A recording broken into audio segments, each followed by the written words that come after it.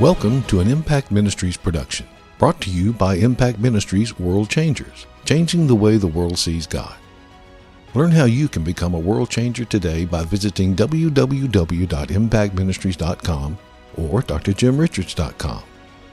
Now, here's your host, founder of Impact Ministries and developer of Heart Physics, the self-development program that changed thousands of lives around the world, Dr. Jim Richards. Hey, I'm Jim Richards. I want to welcome you to message number 2 in this series called Drawing Near to God. You know, this whole concept about drawing near, I hope you got to listen to the last message. It was just introductory, but it kind of laid the foundation just for the fact that we have this inherent need to draw close to God. Now, again, that doesn't mean that God is far away from us. And it's so important that you realize that God is omnipresent. He is all places at all times. So the real truth is God is never far away from anyone in reality. But in experience, as far as what people are experiencing in their own heart, we can feel incredibly distant from God. You know, David Wilkerson was a famous preacher back in the 60s and the 70s. He started Teen Challenge, a lot of incredible work. But unfortunately, David was such a legalist. I mean, he preached such hard, condemning, and scary messages sometimes. And you know, I remember he had this message. I'm probably going to quote this wrong, but it's going to be close. Taken from a scripture in the Bible about the earth being iron and the heavens being brass. I think is the way the Bible talks about it. And, you know, he would talk in this message, man, he would have you ready for the fact that whenever you did something wrong, if you failed, if you committed a sin and you started seeking God, the earth would be iron, the heavens would be brass, or whichever way it says it, you know, in the scripture. But the point was, what he was saying is that God is basically going to close himself off to you. Now, I'll tell you something. I don't know about you, but since I've been a believer, I've failed many times. And of course, our conscience condemns us. Now, anybody who says their conscience does not condemn them when they commit sin, when they do things wrong, that person actually has a heart problem. Because if you don't have any sense of shame, and I'm not saying it should abide on you, I'm not talking about getting into a sin consciousness where that's all you think of. But I'm telling you, if you have no regrets or no negative personal emotional responses to committing sin, to doing wrong, to being unkind, then you've got what the Bible calls hardness of heart. And so when our conscience is violated, and I'm not going to go into the details of that right now, we will later, but when our conscience is violated, we do feel alienated from God. And the Bible talks about our sin separating us from God. Now, there are a lot of scriptures that are very, very, very literal. And then there are a lot of scriptures that are not so literal. They're describing something that we experience on an emotional level, but that is not necessarily what is really happening. And so when we have this sense of being alienated from God, when we have this sense of being separated from God, the real truth is that is not real. It is real in our experience. And so the problem is when your heart condemns you, and one of the ways that your heart condemns you is by you feeling distant from God. So if your heart condemns you and you feel distant from God, then according to the Apostle John, you cannot receive the answers to your prayers. Now, remember, it doesn't say that God is not still willing to give. It means you have the inability to receive. As a matter of fact, the book of James warns us in a similar way that says that when we get into wavering, where we are not in faith, think not that we will receive anything from God. Well, again, that word receive means to take hold of something and to bring it unto us. So receiving has nothing to do with whether or not God is offering. God is offering salvation to the entire world. God is offering mercy to every person who fails and sins. God is offering a deliverance from every person who is taken into some trap of bondage. But the question is, are we willing and capable to receive what he offers? And if we're not willing, or if we don't feel like we are capable, then we won't receive it. We have just got to move out of this legalism. There's so much legalism in what is called the grace movement today, where people intending to encourage us by pointing out things that are true, but they're not the full truth. They're not the full counsel of God. I did a great series on the full counsel of God back a few months ago. It's on my website. You can check it out for free. You might want to go listen to that. What gets us in trouble most of the time is we will find a scripture. We will lift out the part of that scripture that we like, the part that makes us feel more comfortable, and we will ignore the part that is challenging and difficult for us to deal with. So we need to understand the Bible is full of warnings about how things can affect us. The first sermon I ever preached in a denominational church when I had just been saved a few months was taken from Hebrews chapter 10, verses 25 and following. And there was such an incredible debate about once saved, always saved in the Baptist church. And see, Calvinism, there is a belief that basically says God is in control. You don't do anything. Anything that you would do to engage God is a form of dead works. And so really, there are a lot of people who think that they are preaching grace when actually they are preaching extreme Calvinism. I did a meeting one time. There was a guy there and has a book that I really liked. There are things that I've heard the guy say that are really, really liked. But I'm telling you, he attacked me the whole time over the whole concept of guarding your heart, developing your heart, establishing your heart. And, he went as far as to say in one of his meetings, actually the last meeting that we had in that series of meetings, he went as far as to say that anybody that's telling you that you need to pray about stuff, you need to use faith to make something happen, you need to do anything about your heart, that person is leading you into works. Well, yeah, those are good works. There are some works we are supposed to participate in. But this whole concept of God being in control of everything, which would mean that everything that happens to you, God's either doing it or he's letting it happen, which that is one of the things that Luciferians teach. And they say God can't be good because if God's in control of everything and you look at all the evil that's in the world, then God must be evil. God is not good. I'm telling you something, that is something that the enemy wants you to believe, that God is not good, that he is not consistently and predictably good. And I'm telling you, this thing about God being in control has destroyed more people's faith and has turned more people away from God than possibly any other doctrine that the church has ever embraced. We are created in the likeness and image of God. We are given authority here on planet Earth. And one of the things that we realize is because of that, we are the ones making the choices. It's what we believe and what we choose that determines what happens here on planet Earth. If there's wars, it's because men want wars and they ignore God. If there's chaos in relationships, it's because somebody in that relationship is doing something to bring chaos. God is not doing these things. God is not mysteriously sending things into your life. So by the same token, whenever we feel alienated from God, to jump up and say, see, God's in control, so he has removed himself from you. No, we feel removed from him, and we, on some level, some emotional level, and maybe on some behavioral level, have actually withdrawn ourselves from him.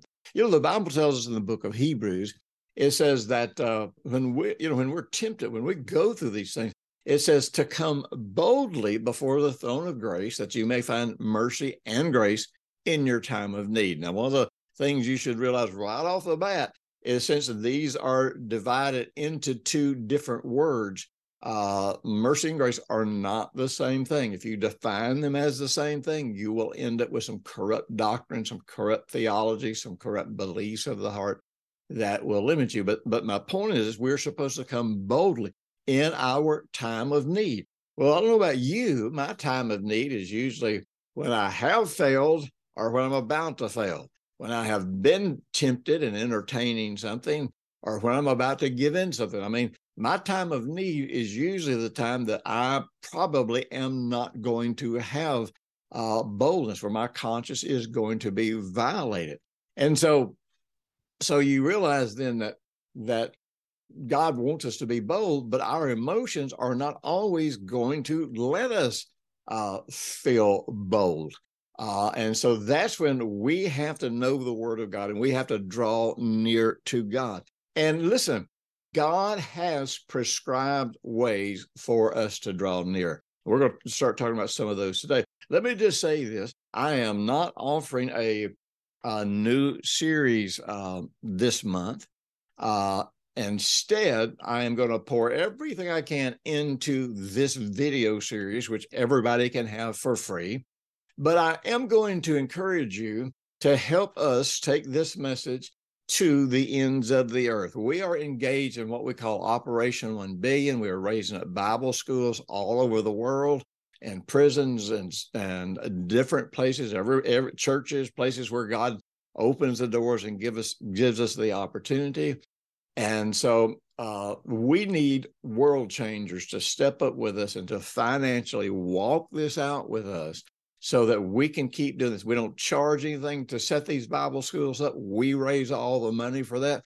So if you'd like to become a world changer with us and you'd be taking part in everything that we're doing to change the way the world sees God, you'd be helping us in Operation 1 Billion. You'd be helping us start Bible schools and do all the things that we do all over the world.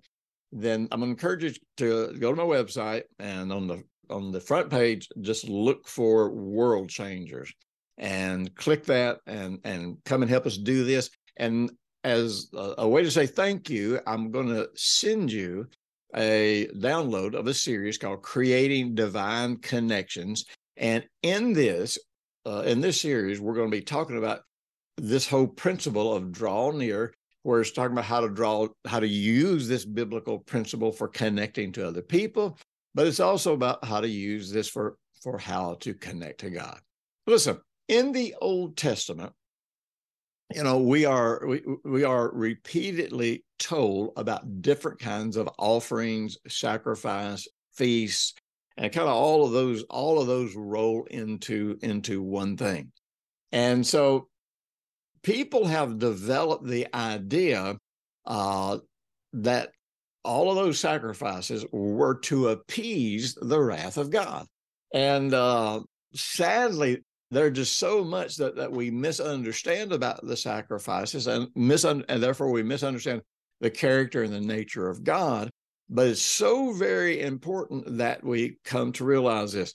The word offering, and sometimes the word offering, according to what translation you're reading, might be translated as sacrifice, but actually, sometimes an offering is actually a sacrifice. It's something that you are bringing, because maybe like in the New Testament, we bring sacrifices to God. We bring offerings to God. In Hebrews 13:15, it says, by him, that's by the Lord Jesus, let us continually offer the sacrifices of praise to God. That is the fruit of our lips, giving thanks to his name, but do not forget to do good and to share, for with such sacrifices, God is well pleased. Now, when you think about an offering or a sacrifice, again, you kind of think about hardship. You think about giving something up, and really by extension, you start kind of having this sense that in the Old Testament, and even people who give tithes and offerings in their local church, you almost have this sense that you're buying God's favor. And, you hear a lot of teaching that kind of implies that, so that really, really doesn't help. But the word offering in the Hebrew language, and I always like to go back and start with the Hebrew language, the word offering is in Hebrew the word Corbin, and we will go into more great detail and talking about that word and how the root word of that expands into greater, deeper meaning than our kind of shallow sense of offering today. But, we still bring offerings to God. Now, one of the things I want you to realize is this: God really doesn't need anything we've got. And this is so very, very important. I can't even tell you how many times I would be sitting in church and I would hear someone use the scripture referring to the fact that God owns the cattle on 1,000 hills. And usually when somebody was used that scripture, they were trying to receive an offering. And basically what they were trying to say is, look, God owns the cattle on 1,000 hills, you give, and now he's going to slaughter one of the cows and give it back to you. In other words, he's going to provide for you. You're going to be eating steak. You're going to be eating high on the hog for the rest of your life, yada, yada, yada, yada. Well, no, that has nothing to do with what that scripture means. If you go and look at that scripture yourself, you will see where God is talking about the sacrifices and offerings that people bring. And basically he said, I don't really want them, and they're not for me. And he says, look, if I needed a sacrifice, I'm paraphrasing a little bit. He says, if I needed a sacrifice or an offering, if I was hungry, I would kill one of these cattle and eat it myself, because I own the cattle on 1,000 hills. And the whole point of that is to say, I really don't need you to bring me anything. And, you have to wonder if somewhere back in antiquity that priests started kind of teaching some of the things that we hear now about God giving back to us for offering. Now, listen, I believe when you develop your heart through giving, I do believe you put yourself in a position to prosper. And we will talk some about that in this series. But you are not buying God's favor. You can't buy God's favor. If your offering caused God to give back to you, then your offering would be dead works. And one of the foundations of the faith for the new covenant says we have to repent of dead works. We don't need to be doing anything that we think provokes a response from God. God is who he is. God's character never changes. He's always faithful. His word is always good. And so we've really got so many messed up religious ideas when it comes to offerings, when it comes to sacrificing for God, when it comes to serving God, and when it comes to getting God to respond to us. So in the Old Testament, all of the feasts and all of the sacrifices where you would bring an offering to God, the word for offering, and really in the book of Leviticus, everywhere that you see the word offering, as far as I can remember right off the top of my head, is the word Corban. Well, that word for Corban means to draw near. It actually means to be related or to become related.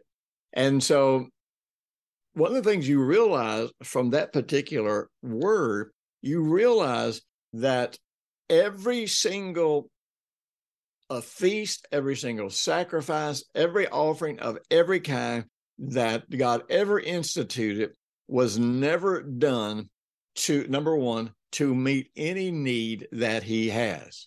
Secondly, you also realize that none of the offerings and none of the sacrifices and none of the feasts and none of those ceremonies were designed to draw God to you. In other words, there's never been an offering given where that provoked God to draw closer to you. The real truth is, remember, God cannot violate our will. He will not violate our will. He will draw us. He will woo us. He will work in every way he can. But at the end of the day, whatever is going to happen in our lives between us and God is going to happen because we choose it. We want it to happen. We believe for it to happen. So every one of those feasts, every one of those sacrifices were actually designed in a way to draw the heart of the worshiper closer to God. Because when the Bible says that our sin separates us from God, it doesn't separate us from God on God's side of the picture or on God's side of the equation. It separates us from God because of the way it affects our heart. In the Old Testament, there were guilt offerings, and a guilt offering basically, you may not have done anything wrong that you know of. You just may have felt distant to God. You may feel guilty about something that wasn't necessarily even wrong, but you do have guilt about it. All of these are things that in your own life experience separate you from God. One of the things I began teaching back about 40 years ago was the fact that in the Colossians, it talks about how that Jesus reconciled us to God, who once were alienated in our minds by our wicked works. And so the implication there is that alienation that we had from God is something that we're experiencing in our own mind. It does not mean that it's experienced in God's mind. That's somewhere around Colossians 1:20. You can look it up, 1:19, 1:20, right through there.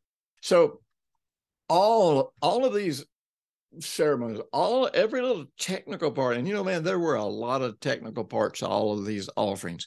I am telling you, and I have studied these things for decades, and I can't remember all of them. I don't even try to remember all these details, but every single thing that took place in one of these ceremonies where there was an offering that was designed to have an impact on the worshiper, not on the Father. The Father said he would always be there. He's omnipresent. He can't leave us. The psalmist talked about, if I make my bed in hell, you're going to be there. In other words, you're always there. I was telling the example of Dave Wilkerson preaching these scary messages back in the 60s and 70s, about how that if you sinned or you did something wrong, the earth's going to become iron, the heavens are going to become brass. God's not going to hear your prayers. And I remember one time when I had one of the biggest struggles I had in my life as a believer.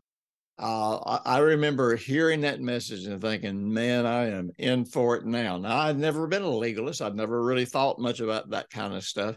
But, the amazing thing was there's a goodness of God that draws you to repentance.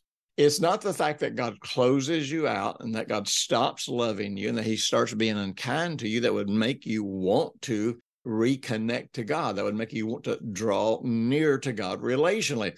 It's the fact that he never changes. He's always faithful. He's always good. He's always merciful. He is always ready to work in your life. Now, that doesn't mean that he just overlooks everything. No, we have to deal with our issues. And we're going to talk about that. Very, very interestingly, by the way, in the different sacrifices, which are offerings, and the different ways that it tells you to draw near to God, there are two of them, I think it is, that you are required to do in the Old Testament. And there are three that are voluntary. Now, the thing is, a lot of those principles of the Old Testament come forward into the New Testament. And so there are certain issues based on the writings of the apostles that we have to deal with if we want our heart to stay open. Just because Jesus has already died for our sins, and he has, and we'll never be drawn to him, trying to get him to shed his blood again, trying to get him to do something that is going to become a new sacrifice. No, every time we come to him, we're coming to him on the basis of what he has already done. We are never trying to convince him to do anything. But my point that I want to make about is this. So God has made these promises, even in the Old Testament: never leave you, never forsake you, never fail you. He would be merciful. He'd forgive iniquity. He'd forgive sin. He would forgive all of these different things. He just said, but I won't clear sin. I won't let it go.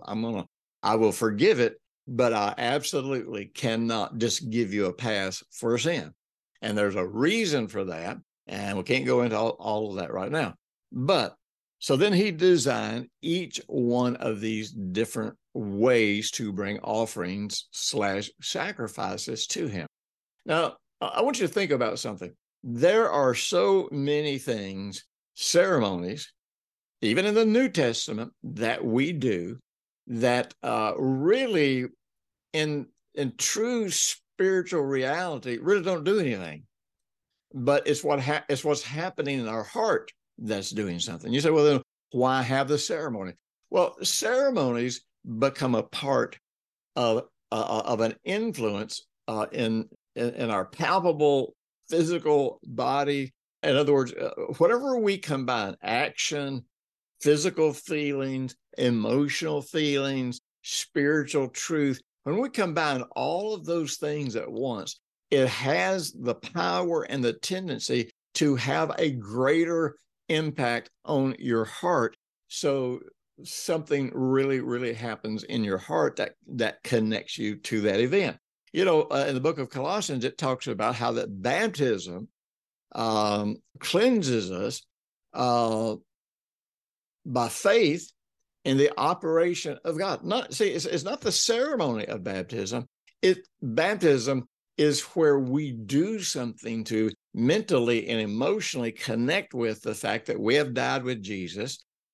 We have been raised again into newness of life. We now have a new life. And if in our heart we are believing the things that are consistent with the ceremony that we're going through, then it is going to have a greater impact on the beliefs of our heart.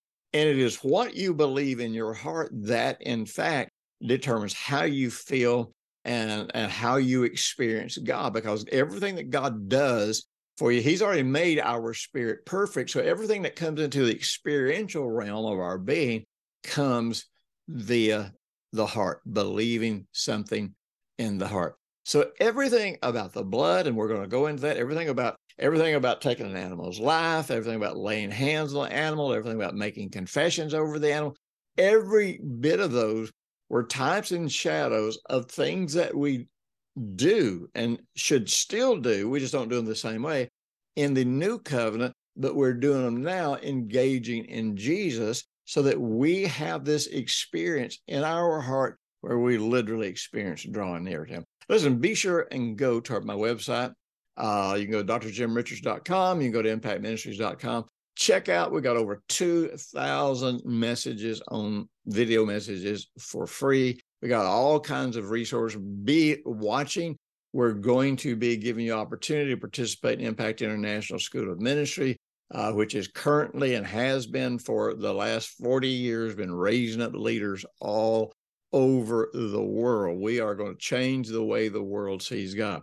Be sure and check out all the resources we have, and consider going to impactministries.com, clicking on the World Changer link, and help us change the way the world sees God by participating in everything that we're doing. And I'll tell you more about that later. Thank you so much. Share this with a friend.